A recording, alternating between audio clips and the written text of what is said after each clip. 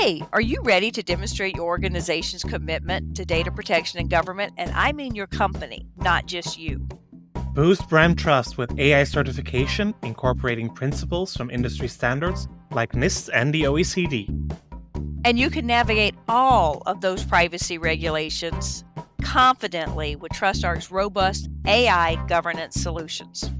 Get a Trustee certified privacy seal for your company, signifying organization's commitment to responsible data practices. With Trustee's proven methodology over years, you can achieve compliance with AI laws around the world and also enhance your general privacy posture. Secure your brand's competitive advantage with a trusted seal now. Get AI certified today. Visit trustarc.com/AI-certified. That's trustarc.com/AI-certified. You're listening to Serious Privacy by TrustArc. Please welcome our hosts, Paul Breitbarth and Kay Royal. Last week, the European Data Protection Board adopted its guidance on international data transfers post-Schrems II, and the European Commission released the long-awaited draft of the new standard contractual clauses. While you will hear some discussion on both documents in this week's regular episode with Professor Paul Schwartz, we thought these issues are important enough to release a special extra episode of Serious Privacy, and that's what you're getting today. Everything you want to know about what will happen next in the world of international data transfers, how to read and understand and apply the new standard contractual clauses, and what can be done with supplemental safeguards, or not, Kay and I discussed it all with the Future of Privacy Forum's Gabriela Zanfir. My name is Paul Breitbarth. And I'm Kay Royal, and welcome to Serious Privacy. So, Gabriela, it's absolutely a delight to have you back on the show. Thank you for joining us today. Hello, everyone. Hi, Paul. Hi, Kay. It's such a pleasure being back on your podcast and, on my favorite topic of them all, international data transfers. Here's the unexpected question. What do you need to throw away? I need to throw away. Wow. What? Yeah. Oh my goodness. I'm just, that really is throwing me off a bit. I suppose all sorts of, I'm looking here around and I see many boxes from, online ordering. So I'm thinking, yes. All the Amazon boxes? Yes. Not necessarily. I also have a box from artist that does Christmas cards. I wanted to go with someone that's a bit more indie and sort of has a personal touch. Very nice. So, Paul, what about you? What do you need to throw away? I'll probably need to go through my clothes cupboard and start sorting everything out that I haven't worn for a year and make sure that they go to the Salvation Army. All the clothes are still good, but maybe I don't wear them anymore or they don't fit anymore with all the extra COVID kilos. I'm going to say books.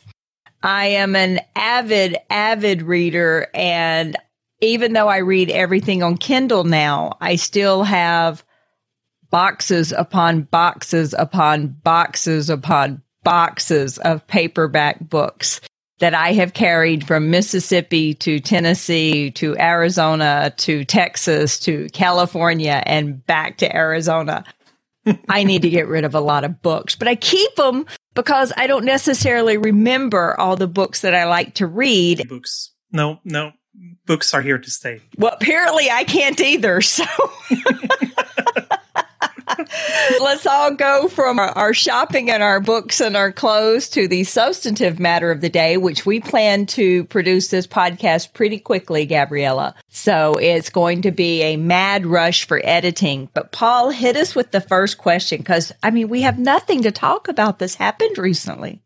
Oh, no, nothing at all, apart from maybe the paper of the European Data Protection Board. Or actually, I should say 2 papers of the European Data Protection Board. So let's start with the recommendations for international transfers. This is the long-awaited paper that everybody had hoped would be available on July 17 or maybe July 18, but not much longer. But of course, also the European Data Protection Board, all our former colleagues, had to take some time to come up with the right ideas of what actually are the implications of the court case, what can and cannot be done, and what supplementary measures could be put in place. And if you look at the draft recommendations, because officially it is still a draft, you see, first of all, the 6 steps that you have to take basically to assess your international transfers and see whether they still are compliant. And then you see a whole overview of possible supplementary measures. Gabriela, what is your initial conclusion when you read the papers? Are international transfers still somewhat possible, or are we just screwed? That is a fairly good question, Paul. And my conclusion is that the EDPB really took the Schrems II judgment to the letter and very seriously.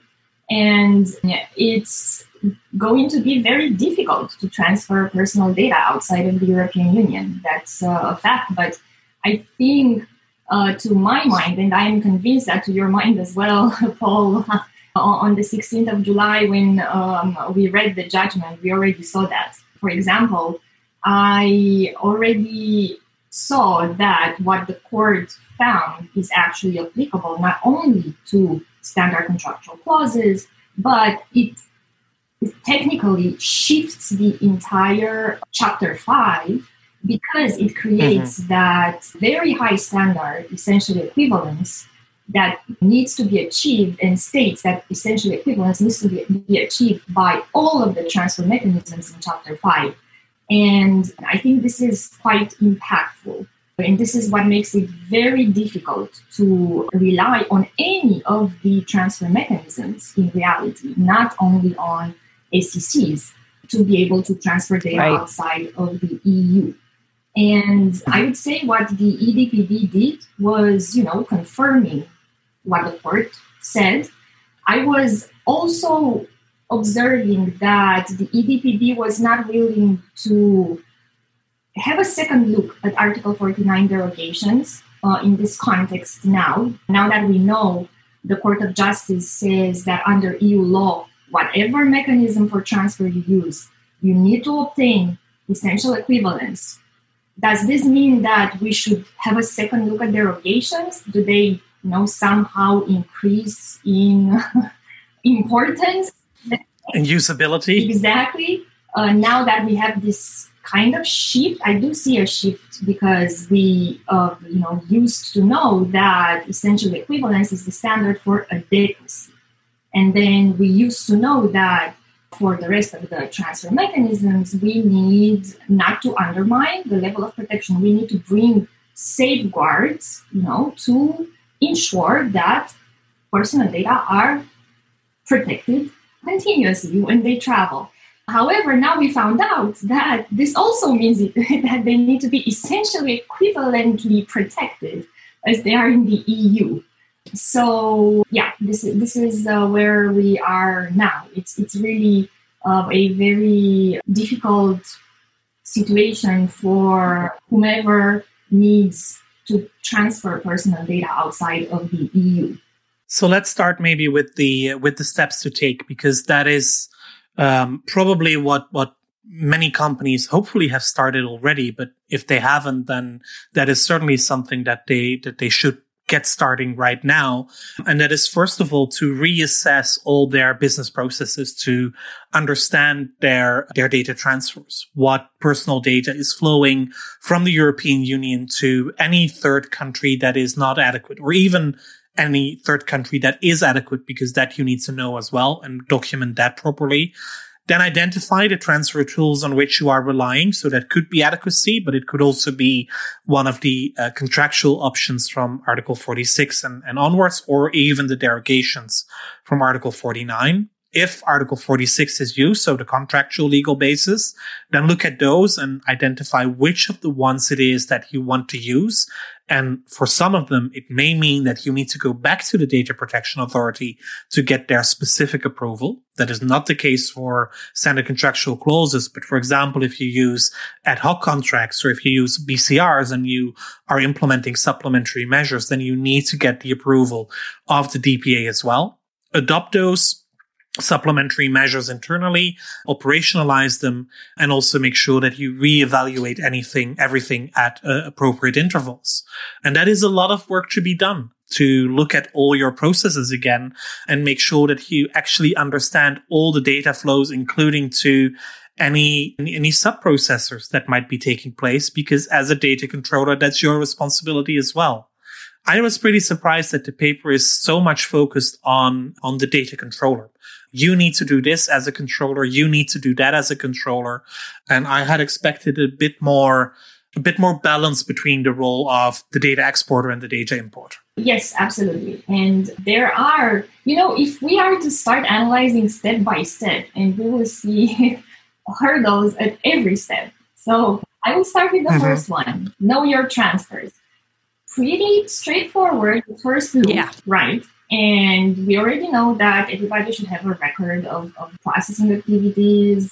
And, starting from there, you should be able to track what transfers you're engaging in. But I think that, it's going to be quite difficult to know your transfers also in the sense of where they go intermediarily, because we see in the recommendations that you also need to take into account, let's say, the intermediary points that your data touch, right? So not necessarily only the destination. And this is in one of the use cases, there is a bit of a touch on this.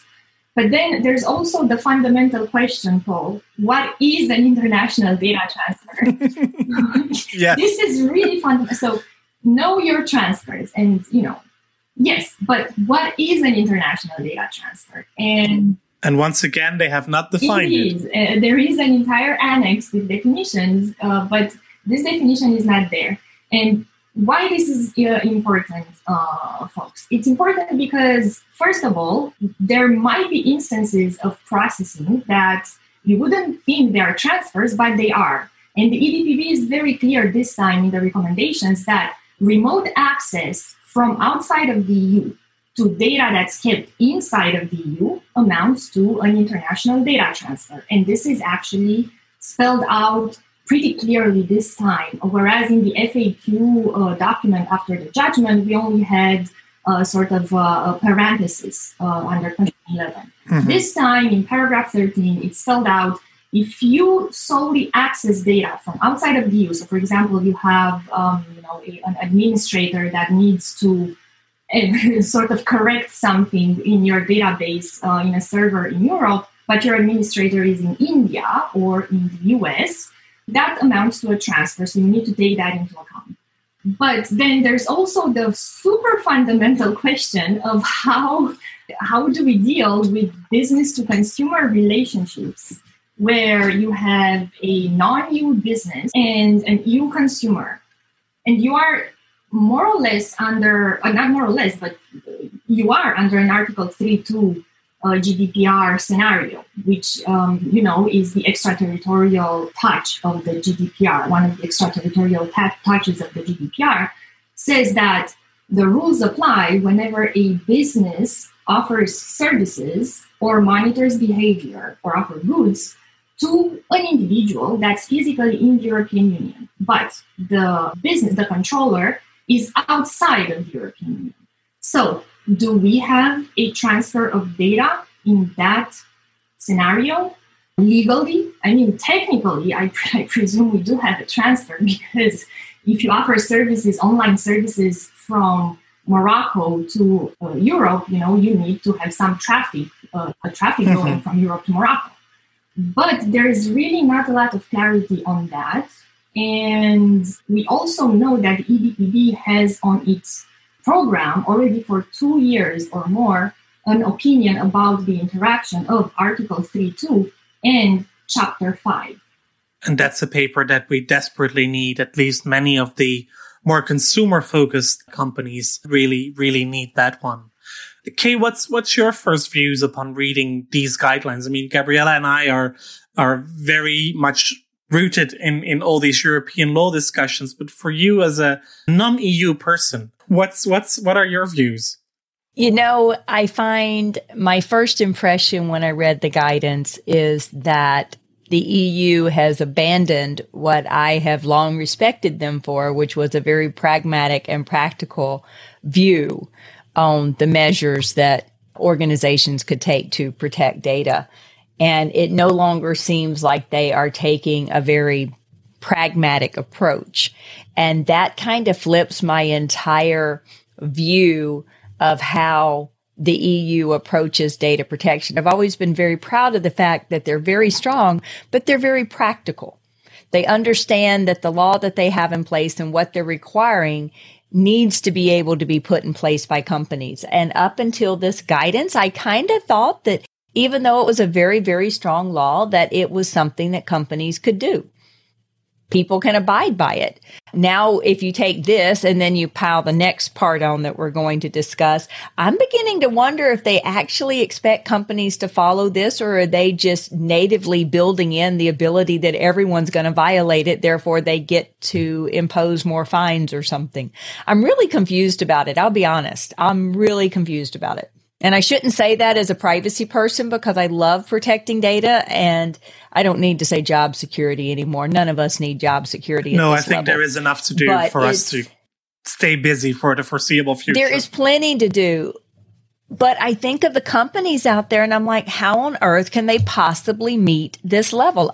Especially, like I said, combined with the next part we're going to talk about, how can they possibly comply with this? Well, for me, the main surprise and the main challenge with the paper of the board is that they seem to completely move away from the risk-based approach on which the GDPR is based. If we go back to the initial presentation of the GDPR and the very first drafts that were discussed, but also the final version that was adopted, you see that everything is based on identifying risks and taking measures that are appropriate to mitigate those risks in return.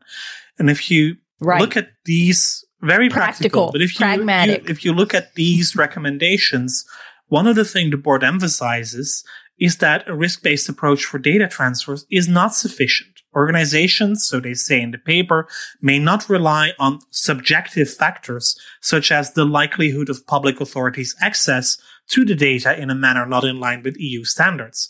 So if you cannot even take into account the likelihood, it means that your transfer risk should amount to zero. There can be no residual risk whatsoever. And I don't believe that we live in a risk-free society in any situation. Right. There's risk everywhere, somewhere. Like I said, I'm just really confused. And I know that's not a very academic or scholarly approach to it, but I was not expecting this level of guidance on supplementary measures.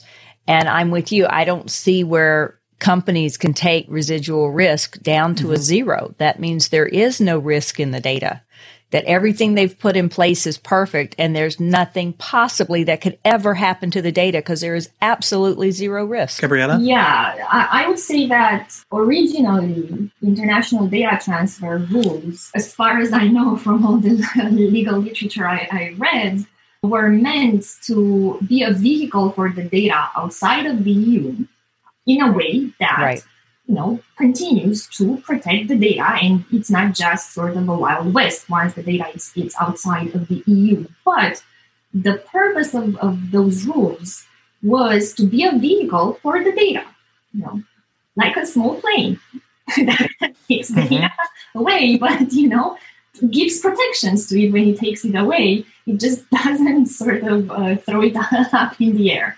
So I think, with the approach that the court took, and I wouldn't sort of put a lot of this on the EDPB. The EDPB is really bound by what the court said. Whereas I agree, there is a discussion about the risk-based approach. And absolutely, I absolutely echo Paul's point and Kay's point as well. But the court actually created this sort of very difficult scenario by heightening the level of protection to essential equivalence for all of the transfer mechanisms in Chapter 5. And even if you look at the document, the recommendations of the EDPB, this is mentioned, I think, in the second paragraph or the first paragraph, something like that, of the recommendations, as the point where they start from. And they send to that paragraph 92 from the court's judgment. And, this is how the system. And this is where, for the first time, I had an existential crisis myself in July, because, I've been this ambassador of data protection law, and how very carefully built it is, and how it is actually meant to be flexible and to allow data to be used, but in a very, very responsible way, and in a way that protects all of the rights of individuals.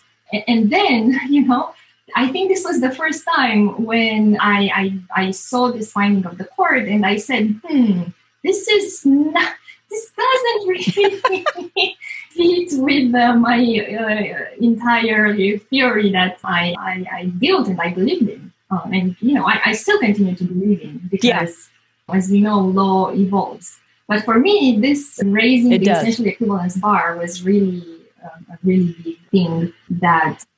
I think it's funny that all three of us are essentially saying a lot of the same thing, that the beliefs we had in the law were very strong, and this guidance just somehow...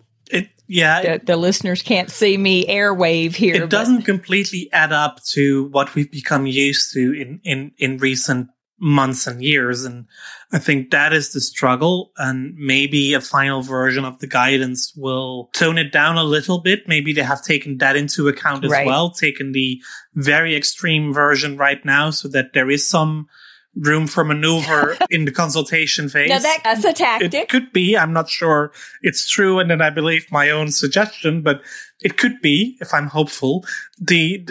If you're hopeful. The second paper is, I think, also very relevant for a lot of organizations that start their assessment, because it's not only looking at your own business processes that you need to do, but you will also need to start doing third country assessments. It's pretty clear from the papers that it is not the European Data Protection Board that will tell you these countries are okay and these countries are not, because everything is based on a case-by-case approach, including the third country assessments. But they have also published, together with the recommendations on the safeguards, an updated version of the working paper on the European Essential Guarantees, the first version of which Gabriella and I worked on, 5 years ago now, I think, analyzing, I don't know how many court cases at the time, from Schrems 2 to Klaas and others at the European Court of Human Rights, and Malone, and going back well into the 1970s in any case.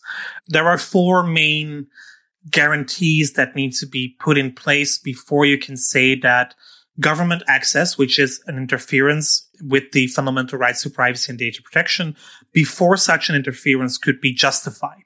So the processing should be based on clear, precise, and accessible rules. It needs to be necessary and proportional. There needs to be independent oversight, and there needs to be effective redress for the individual, effective remedies. And those 4 guarantees luckily remain unchanged. There is some further documentation on how to use them, but those are to be taken into account when companies start looking at third countries. Gabriella, coming back to you, is this, we were very happy when we came up with this test 5 years ago.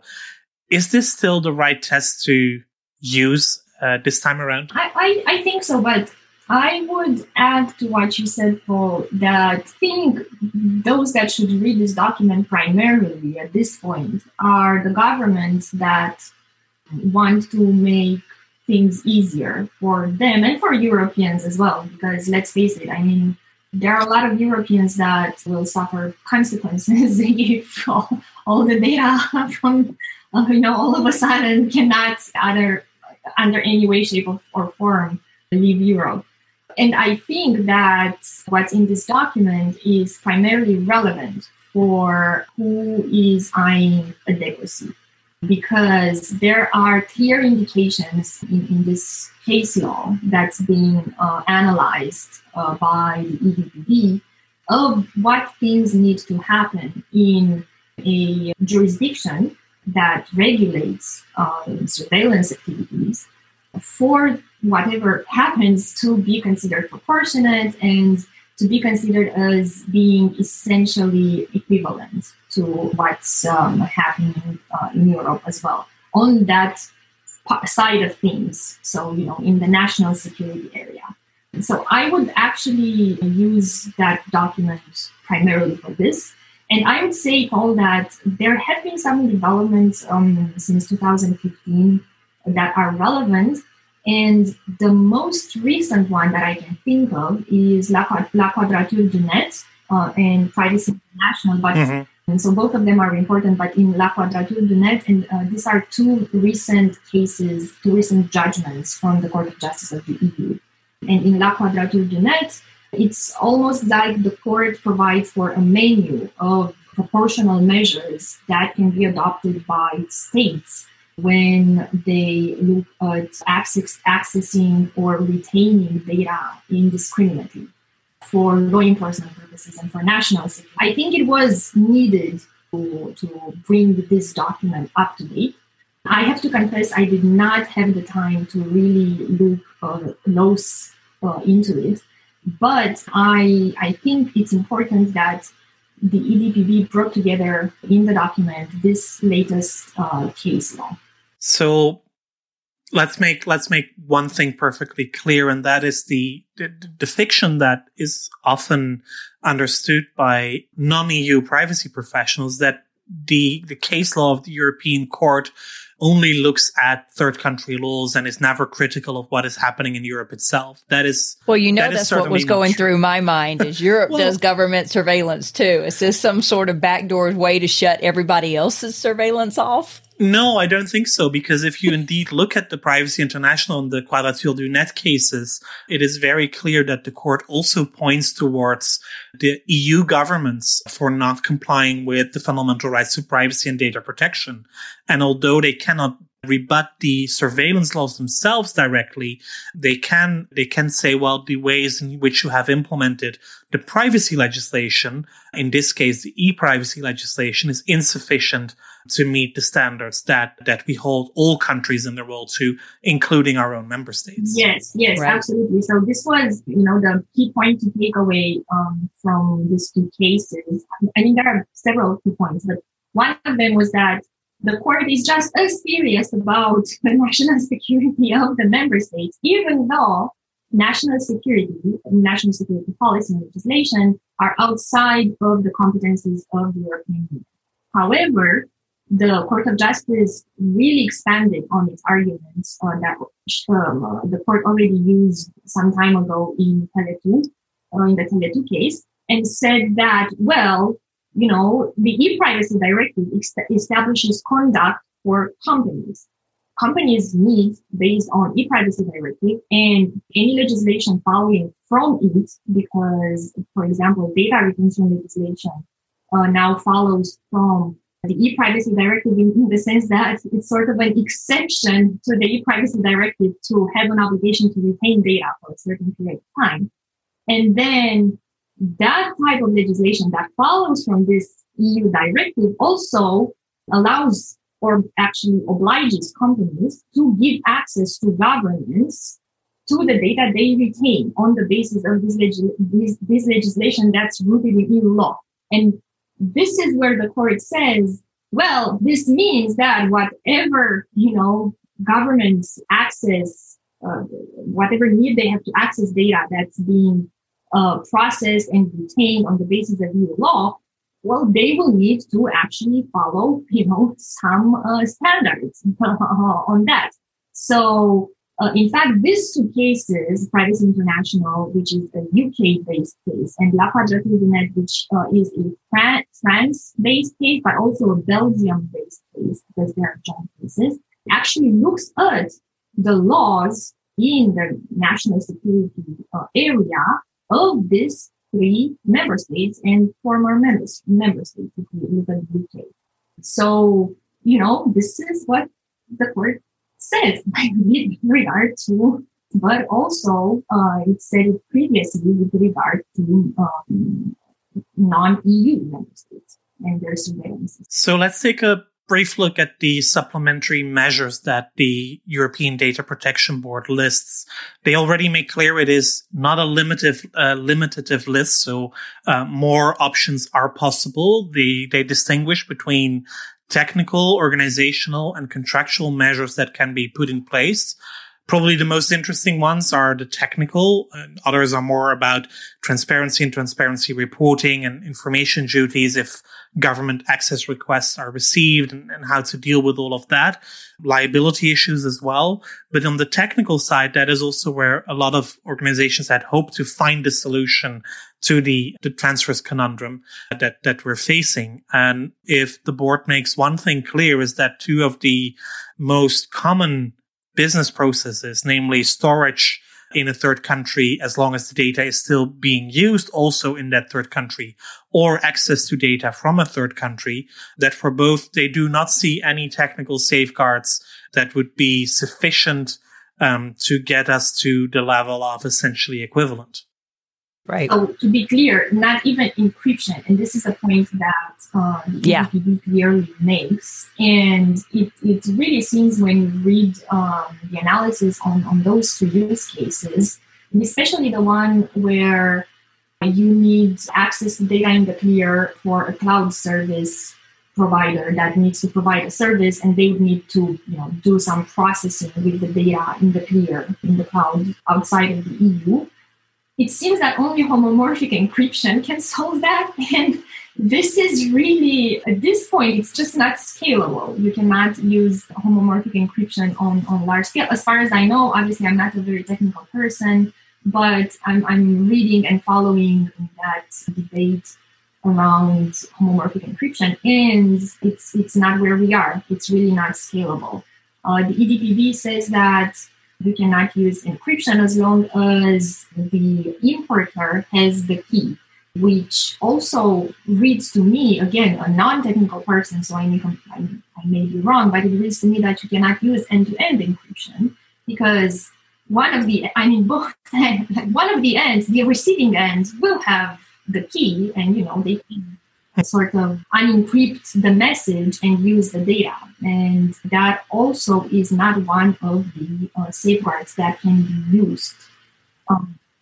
Apparently you can't unlock the data to use it. Yes. So apparently encryption only works if you store encrypted data in the cloud outside of the EU or in the EU, but give access to someone. So you are out from outside the EU, so you are in a transfers scenario. Basically, the only access that can be given is physical access. So anytime somebody needs to access, for example, my personnel file, if somebody from TrustArc needs to access my personnel file, they need to travel to Europe and access it within the country to ensure that that is done. So basically, somebody should fly to Europe every month to ensure that I get paid, which seems a bit... Or twice a month. Or even whatever more the frequently. Yeah, but exactly. I mean, that seems a bit overdoing it in my view, and especially for those low risk and fairly common business processes. Right. Indeed, I would have thought that the board would be a bit more lenient taking that risk-based approach, but maybe the consultation that is ongoing, you can submit your comments until November 30th, that will actually be somewhat influential going forward. And I would say, Paul, to that, and it's really helpful that you just brought up the example of payroll and payments. And there are companies that have employees in Europe, and they need to pay them. They need to keep track of their HR dealings, reports, and so on. And what happens to that? It's just, will that really stop? And that if that is really the case, and all transfers, let's imagine that everybody will follow this, what just happened with the judgment and now the recommendations, and everything stops or is somehow moved into this sort of fortress that Europe wants to build around itself. I don't know. But if everything stops and until everything can be built again, a lot of lives will be affected. And This is one of the, again, the main things about data protection is that it has to function in society and it has to balance rights, right? So you and all the other employees that happen to work for multinational companies, wherever they may be, have a fundamental right to work and be paid. And that's that. And, people have the right to travel and they have the right to book their travel. Hopefully at one point they will also be able to travel. Once the pandemic ends. People have the right to receive treatment, to take part in clinical trials and develop vaccines, Yeah, exactly. And I was going to say, and it's very similar to here in the U.S. with HIPAA, when the most practical part about HIPAA is there to protect the data. HIPAA is not there to prevent people from getting medical treatment. Indeed. And that seems to be something missing in the direction that we're going with the guidance here is, there is a purpose for data. This is why I'm a bit, at pause, because the GDPR itself even has a reference to contact tracing and the it's incredible. There is a recital, I don't know who put it in there, right, that actually says that, for contact tracing purposes and other public health security purposes, you can actually use contractual necessity as a derogation for transfers, if you need an international data transfer for those purposes. So my reading has always been that GDPR is actually common sense, and I've defended it that way, and I have always talked about it that way. We're on the same page there. Mm-hmm. Let's see what will happen with transfers now.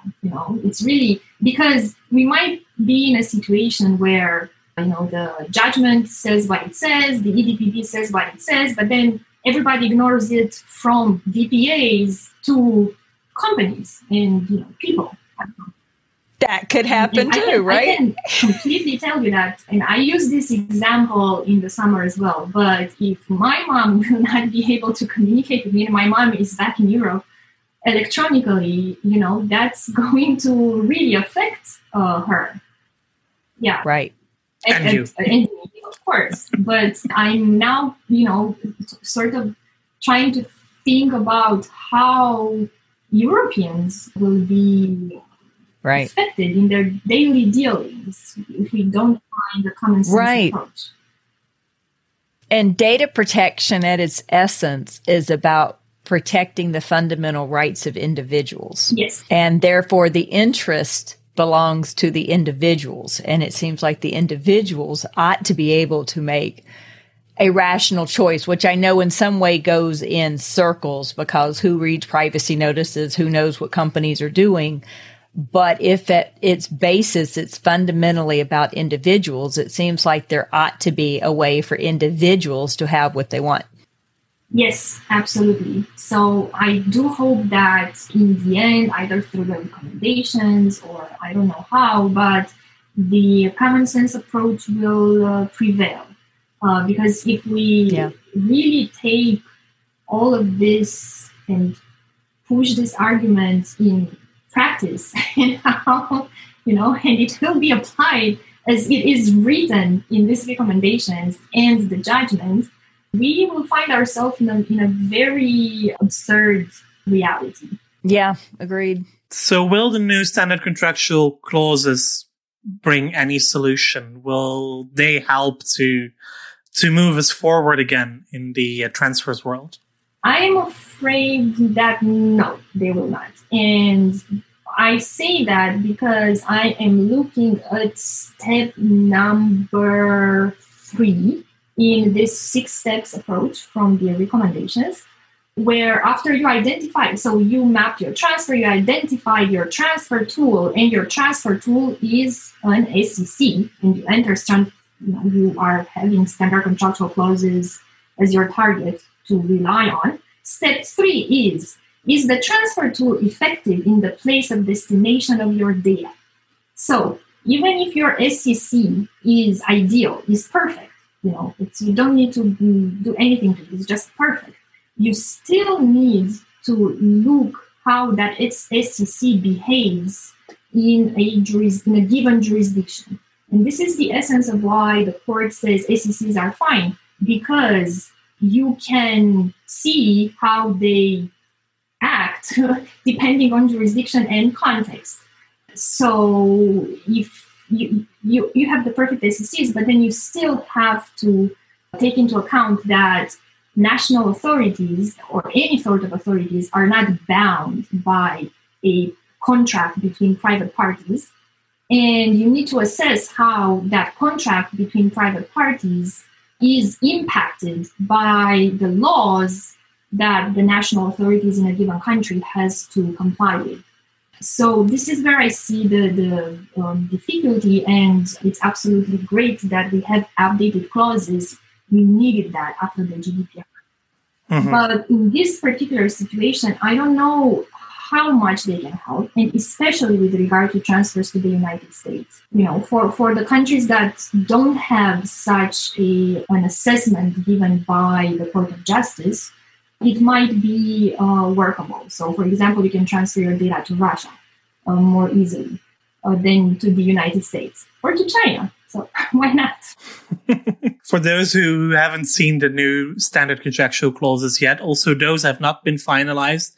Also, they are still part of an ongoing consultation, this time until December 10th. We'll post all the links in the show notes where you can provide your responses. And please do indeed. What I really liked is that the new standard contractual clauses have a modular approach. So there are a few clauses that apply to every single scenario and some only in specific scenarios.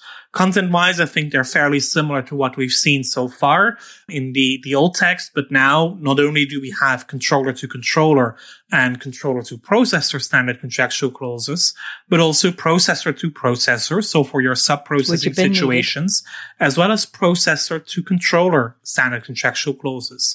So if you are a non-EU data controller working with an EU-based data processor, also then there are specific standard contractual clauses that you can use. But also here, the Commission makes fairly clear that the supplementary measures might still be required. The main difference that I saw, however, Gabriela, I'm not sure if you saw it too, maybe Kay, is that the Commission does seem to take a risk-based approach for the standard contractual clauses, whereas the board does not. And that is, of course, something that could lead to a lot of conflict going forward.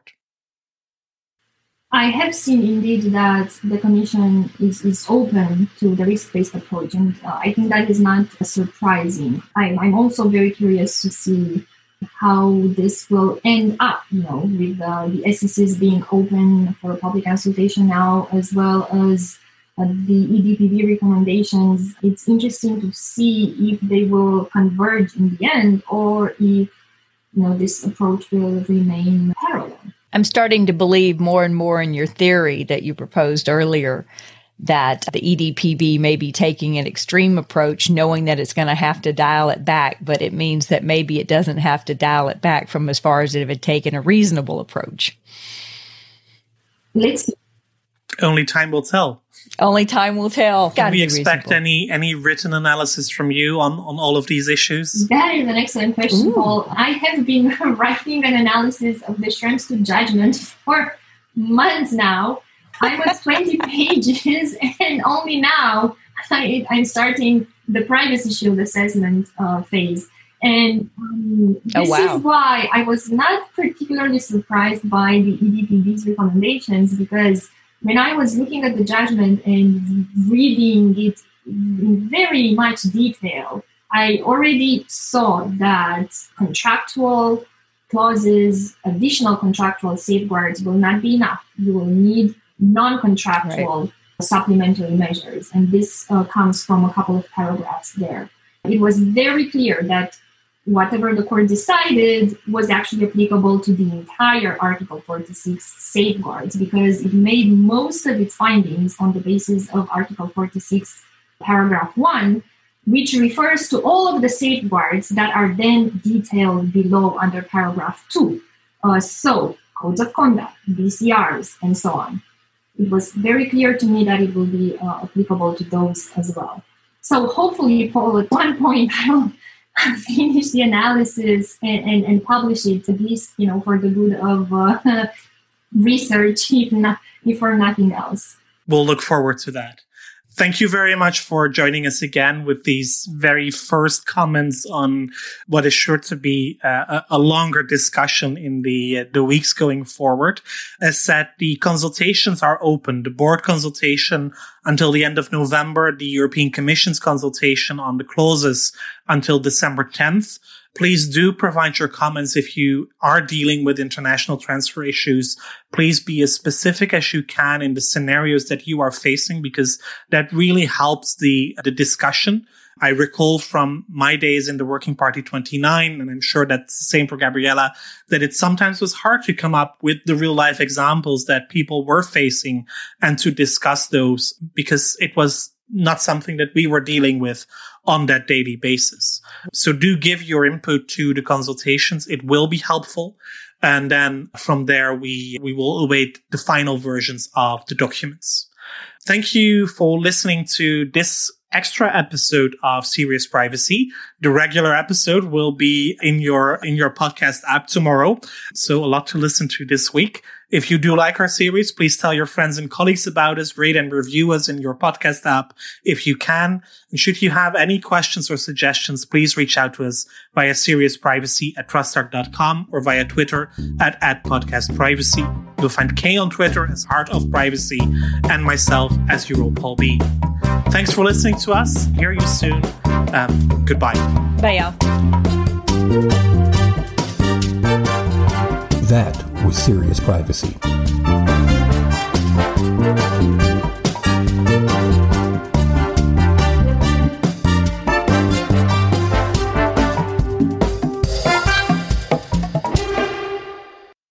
So, Kay, did you hear that the TrustArc Trust Center is revolutionizing the way businesses manage trust? I did. And with the Trust Center, achieving customer trust is no longer a months-long process. It can be just days. Yeah. Have you been in a situation where a customer wanted information and you need to scramble to find everything?